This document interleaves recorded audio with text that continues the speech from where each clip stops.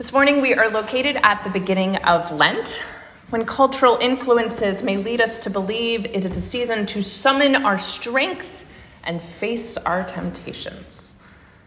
One reading of this morning's gospel text is that Jesus is the ultimate strong man, able to resist anything that the devil throws at him. With his example of resisting in the desert placed before us, seemingly, we are to realize that anything we might face in the form of caffeine, sweet treats, carbs, or alcohol couldn't possibly be as difficult to resist as famine, glory, authority, or protection. But I want to wonder with you about a different interpretation other than sheer willpower and Jesus's personal resolve. Affirmation of vocation is the key to overcoming temptation. Affirmation of vocation is the key to overcoming temptation. The Reverend Sam Wells suggests that Jesus does not offer a simple no to the devil, but a much bigger yes. Wells describes how Jesus does this using the concept of over-acceptance, as is often found in theatrical improvisation. You might think of this as the moment on stage when the actor receives a surprise twist in the story and masterfully incorporates it into the overall narrative that has been presented. In a theological sense, over-acceptance is fitting the smaller story that has been presented to us into the larger story of what God is doing in the world. There are countless examples of over-acceptance throughout Holy Scripture, and especially in Jesus' ministry. The cross is the primary example. God did not refuse to allow his son to suffer his sentence on the cross, but over-accepted the cross, working it into the story by repurposing it for resurrection. Time and time again, Jesus does not offer a no, but shifts categories altogether and says a much bigger yes. So let's look at each temptation and discover what it looks like to over-accept, as the Reverend Wells describes. The first temptation the devil offered was, command these stones to become loaves of bread. Jesus says no to this gimmick, leaving us to wonder about the true nature of hunger and how one might be satiated in the wilderness.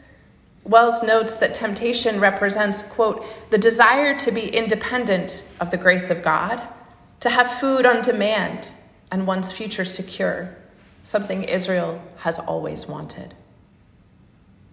But think about what came next. Jesus becomes the bread of life. Jesus says no to bread that may alleviate the type of hunger the devil had in mind, but a permanent yes to the need for bread. He over-accepted and affirmed his vocation to be the bread of life for all of time. I am the bread of life. Whoever comes to me will never be hungry, Jesus says in John's Gospel. The second temptation from the devil was all about authority and glory. All of these I will give to you if you will fall down and worship me. Jesus turned to the wisdom of Hebrew Scripture in response. Worship the Lord your God and serve only him. While Jesus said no to the temptation to gain power, he said a much larger yes to the power that came with authority and glory, just in an entirely different kind than that which the devil describes. Jesus over-accepted this temptation in the form of his ascension, his calling to sit at the right hand of God for eternity. Jesus said no to any form of power the devil might have to offer, but over-accepted by making humility and weakness the greatest power of all. Jesus rules the kingdom of God from the wood of a cross, not from an earthly throne. Jesus affirms the many ways in which authority and glory are fully a part of his vocation, but not within the small confines of earthly kingdoms. It is in the kingdom of God where Jesus reigns. The final temptation was for Jesus to throw himself from the pinnacle of the temple, trusting that God's angels would protect him from the fall. Theologian Stanley Hauerwas comments, "This temptation represents the desire to be priest of priests, to force God's hand as a sacrifice God cannot refuse." The entirety of the Gospels reaffirms God's understanding of Jesus' life as the map for the kingdom of God.